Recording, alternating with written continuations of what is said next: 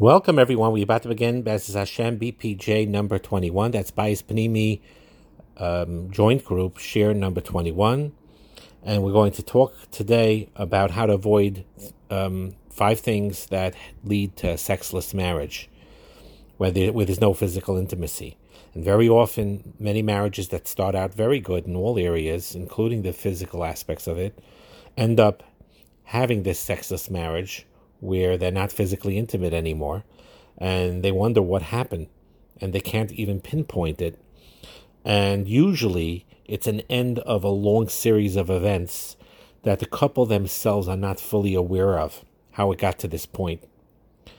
And it is sad because so many couples that are married for 5 years, 10 years, 20 years, where, it was by just learning certain things about what it's about and what the connection is about, and learning certain skills, they could truly enjoy that aspect that is so healing and so life transforming, even of being very close with each other in a physical way. That is lost. That gift was lost, and truth be told, it's never too late, and that is why we're talking about it now. That even if there was a drifting, there's ways to get it back, and we're going to discuss that today. So the first thing is the getting to know each other. And what happens is that when they first, very often, as newlyweds, they begin with the love. Very often the dopamine is high, and they're easily turned on, and it's very exciting. They can't get enough of each other, and they're curious about each other. But what happens is, as we know, after a while, this newness wears off, and what was fresh and exciting in the early stages of the relationship now is familiar and now is ordinary. And in order to maintain that freshness, they need to enter into a deeper knowledge of each other. And here is something that I said many times, and I'm going to say it again to explain how important this is. Because many people that are married for a long time, 5 years, 10 years, 20 years, 30 years, more than that, and they say that they know each other well, they really truly only know each other superficially. Even if they say, I could read them like the book, I can know what the next words are going to come out of their mouth, and so on and so forth, they really only know each other superficially. If you think about it, don't just simply reject that notion. Think about it, and you'll see that it is very often true. If you don't try to gain a deeper knowledge of one another, then the sex life will suffer. And what is it? How do you get that deeper knowledge of one another? What do they think about? What excites them? What worries them? What they can they relate to? What are they afraid of? What are their greatest dreams and aspirations? What are their greatest fears?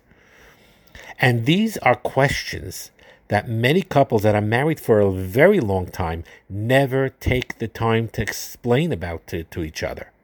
They never discuss this with one another. This is something that when we went through one of John Gottman's books, and Met Hashem, I hope to go through others as well, but he calls it love maps. What is love maps? Love maps is to map your spouse's inner world. You need to be very interested in your husband or your wife's inner world. Beyond questions like, what are you having for supper? Or did you pick up the cleaners? And so on and so forth. And very often when you're saying you could read your husband or wife like a book, it's more on those superficial, surface level types of behaviors. That's most of our life. And that's what they could read like a book. But they really, really don't know them truly.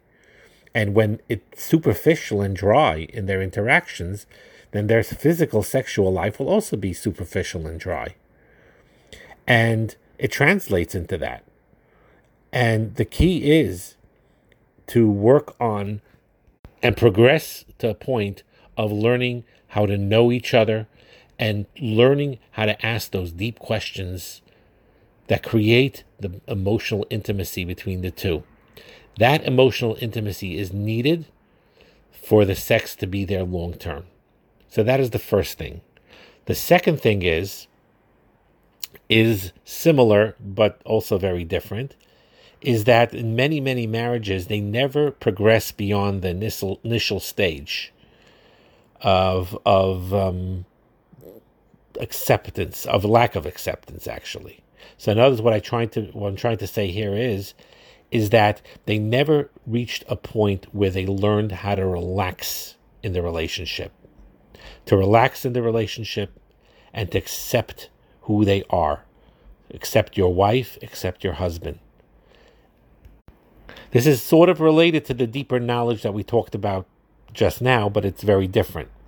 To explain it a little better is that in the early stages, it could have been that sex was very exciting, but there was also an anxiety there.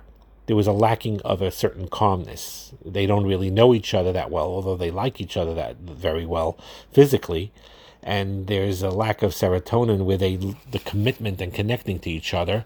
And very often that very high libido and high sexual activity in the early parts of the marriage hides that anxiety.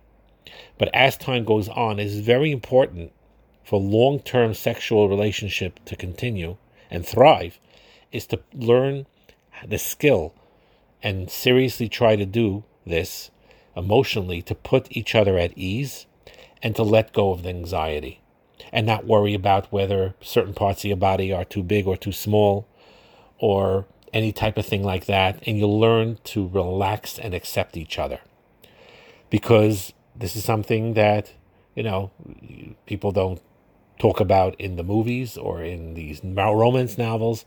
But actually, one real secret to have great sex is to learn how to relax. Relaxation is needed to have a great, healthy, sexual, vibrant life. And why do you need to relax? Because the reason is because if you don't learn how to do that, it could be very awkward.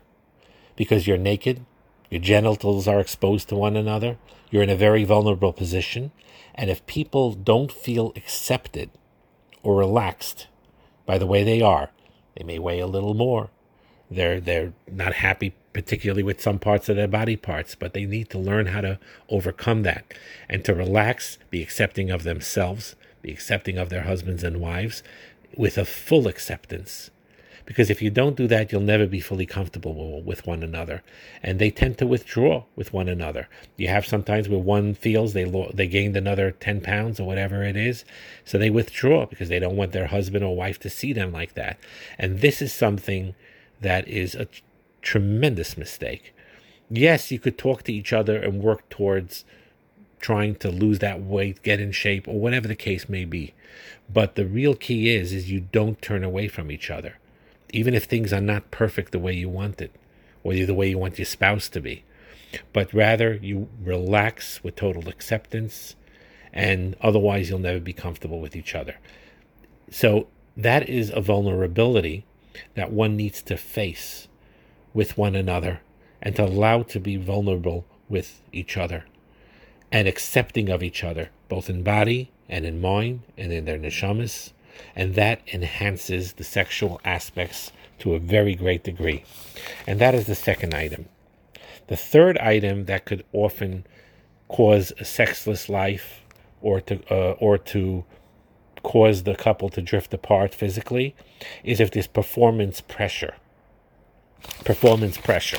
Now, before we get to the point of performance pressure, first I want to say that one reason is very simple. Things that hold back people, couples from connecting with one another could be premature ejaculation or erectile dysfunction or trouble with lubrication, low libido, and all these things and they're confused about that lower, or ashamed or feel inferior about that lower desire, and they need to learn not to worry about it. Again, if there's a medical way to, that they need help, there's ways to do it. Sometimes the religious upbringing, we talked about this a lot, where sex is viewed as something nasty, as something dirty and shameful, that also could separate a couple and drift them apart and not be connect with each other physically. Sometimes there's a medical condition. If there's colon issues or a cancer or other things with chemotherapy and other things that affect their body or their whatever it is, in many ways that could cause them to turn away from each other. Sometimes it's unrealistic expectations.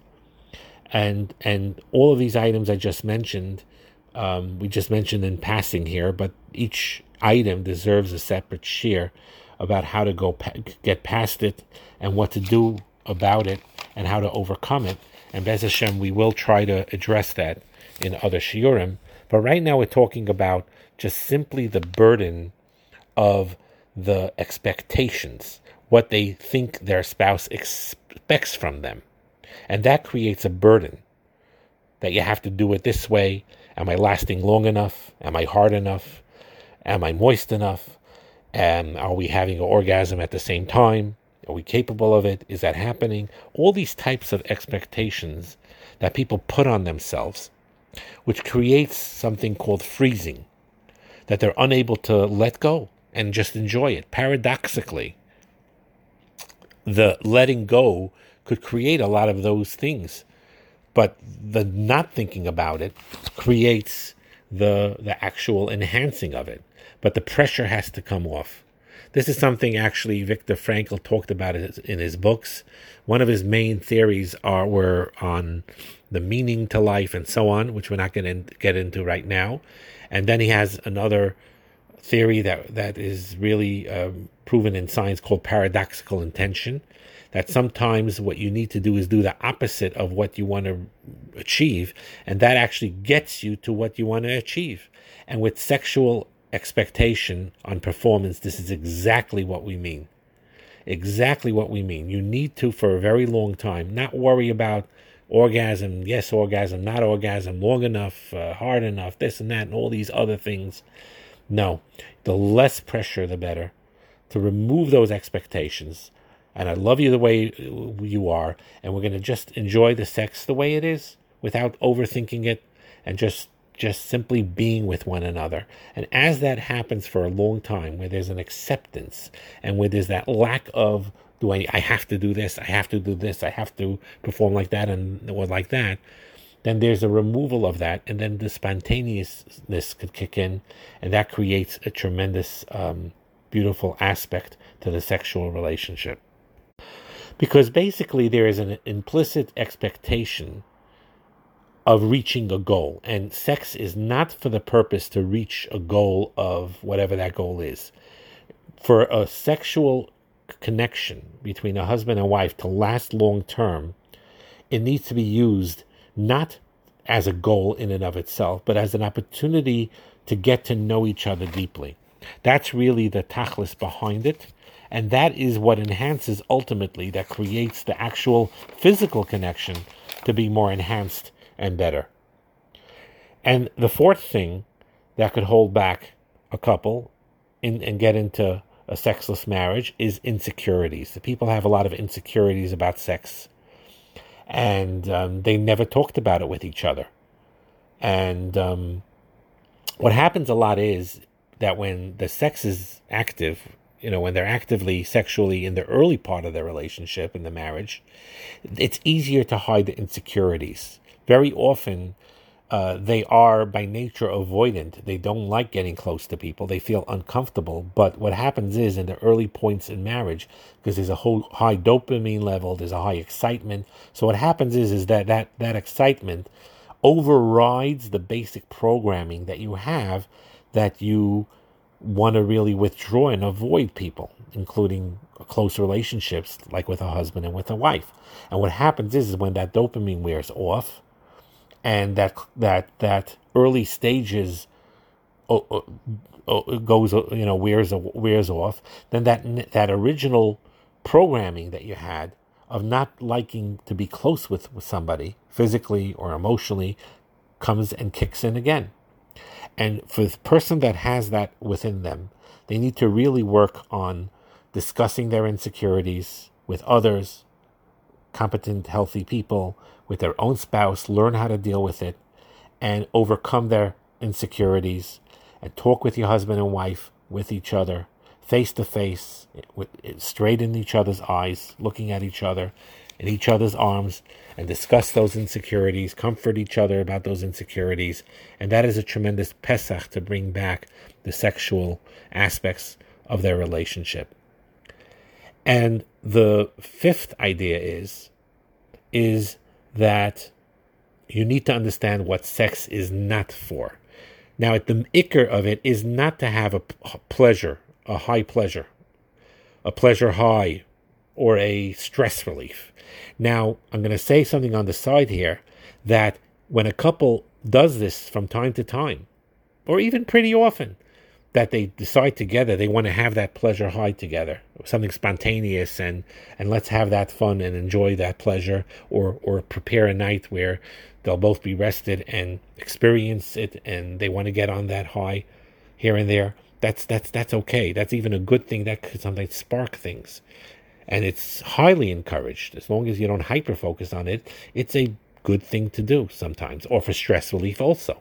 But those high pleasure goals of sex, or stress relief sex alone, although that's wonderful to practice, but to work long term, that is not enough. To work long term, that alone won't do it. That alone will wear out. That alone will dissipate.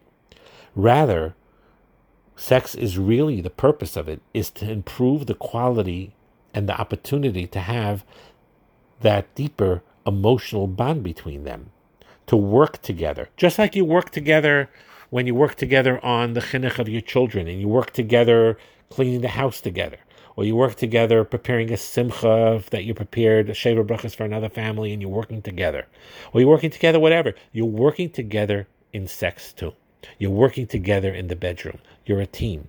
You're working together to connect, to enhance each other's life with the goal of being sensitive to each other, responsive to each other, warm to each other, affectionate to each other, at ease as a collaborating effort, and to have that wonderful experience for the both of them, and not one at the expense of the other.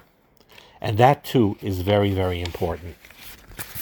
And the one last thing that I will add to this shir that I feel is very crucial and very true is that sex also has a healing, repair aspect to it. If you know how to use it right, if you use it indeed for that purpose, that it's not just for a pleasure high, although sometimes a couple could engage in that and have fun, and that's beautiful. It's not just for stress relief, although if it's used for that too, also wonderful. But it's used as a connection for emotional bond, like we just said. It can also heal. It could also repair. It could heal hurts and injuries of the past. Very often people go to therapists to heal past hurts, whether they were sexual in nature or not sexual in nature. And when one needs that outside help, they should certainly try to get that outside help. But the truth is that a lot of that healing a couple can do on their own. A husband, a wife, both of them, if they had painful experiences in the past, whether it was sexual related or not, even if it wasn't, insecurities, some painful childhood experiences, when in the bedroom, in that connecting, in that sexual, physical way, a couple does indeed have that power to create a healing in one another, and to really build each other up with it. It's a deep concept. It's something that I haven't discussed that much yet. It's something that I need to do more research on, and I'm working on it. But it is true that sex has many, many healing aspects to it. So to review the shir in a nutshell, we talked about 5 aspects of how a couple could lead to a sexless marriage and how to counteract that. And the first thing is you need to get to know each other in a deeper way. And like we said, you could be married for 5, 10, 20, 30 plus years, and you think you know that your spouse like a book, but only superficially. You never ask the deep meaning questions of what really means to them. Once you do that and you start working on that, the curiosity kicks in, the interest kicks in, the emotional connection kicks in, and your sex life gets more enhanced. Number 2 is to learn how to relax and to be accepting of one another, and to remove the anxiety that you have regarding the physical relationship and about the vulnerability of it, about being naked and all that.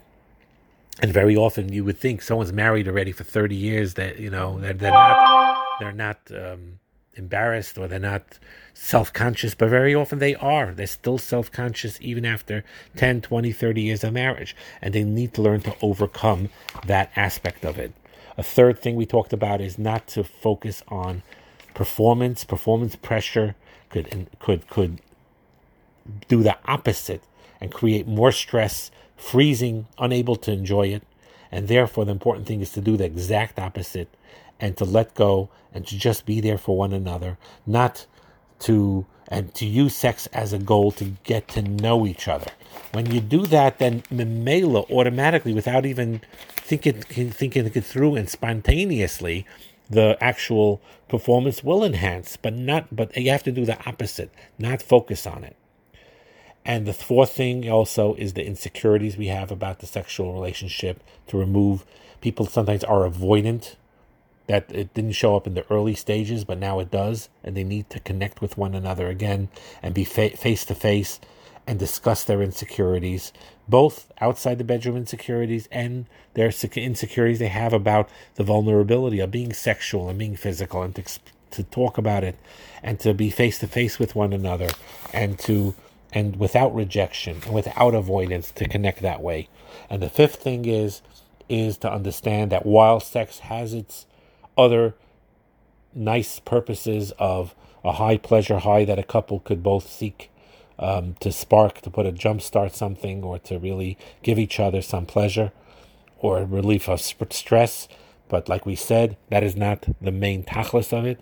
The main tachlis of it is to work together to create that emotional bond, to be sensitive to each other, and to be at ease with each other. And the last thing we talked about is the healing aspects of the sexual relationship. If a couple really commits to this, works, of course, on all the aspects outside the bedroom, as we always said, but inside the bedroom too, and they work together with it, with all those 5 items we talked about, they could actually create a tremendous amount of healing, and a lot of emotional wounds could be healed by that physical, intimate connection that a husband and wife have together with one another. Hatzlacha and bracha.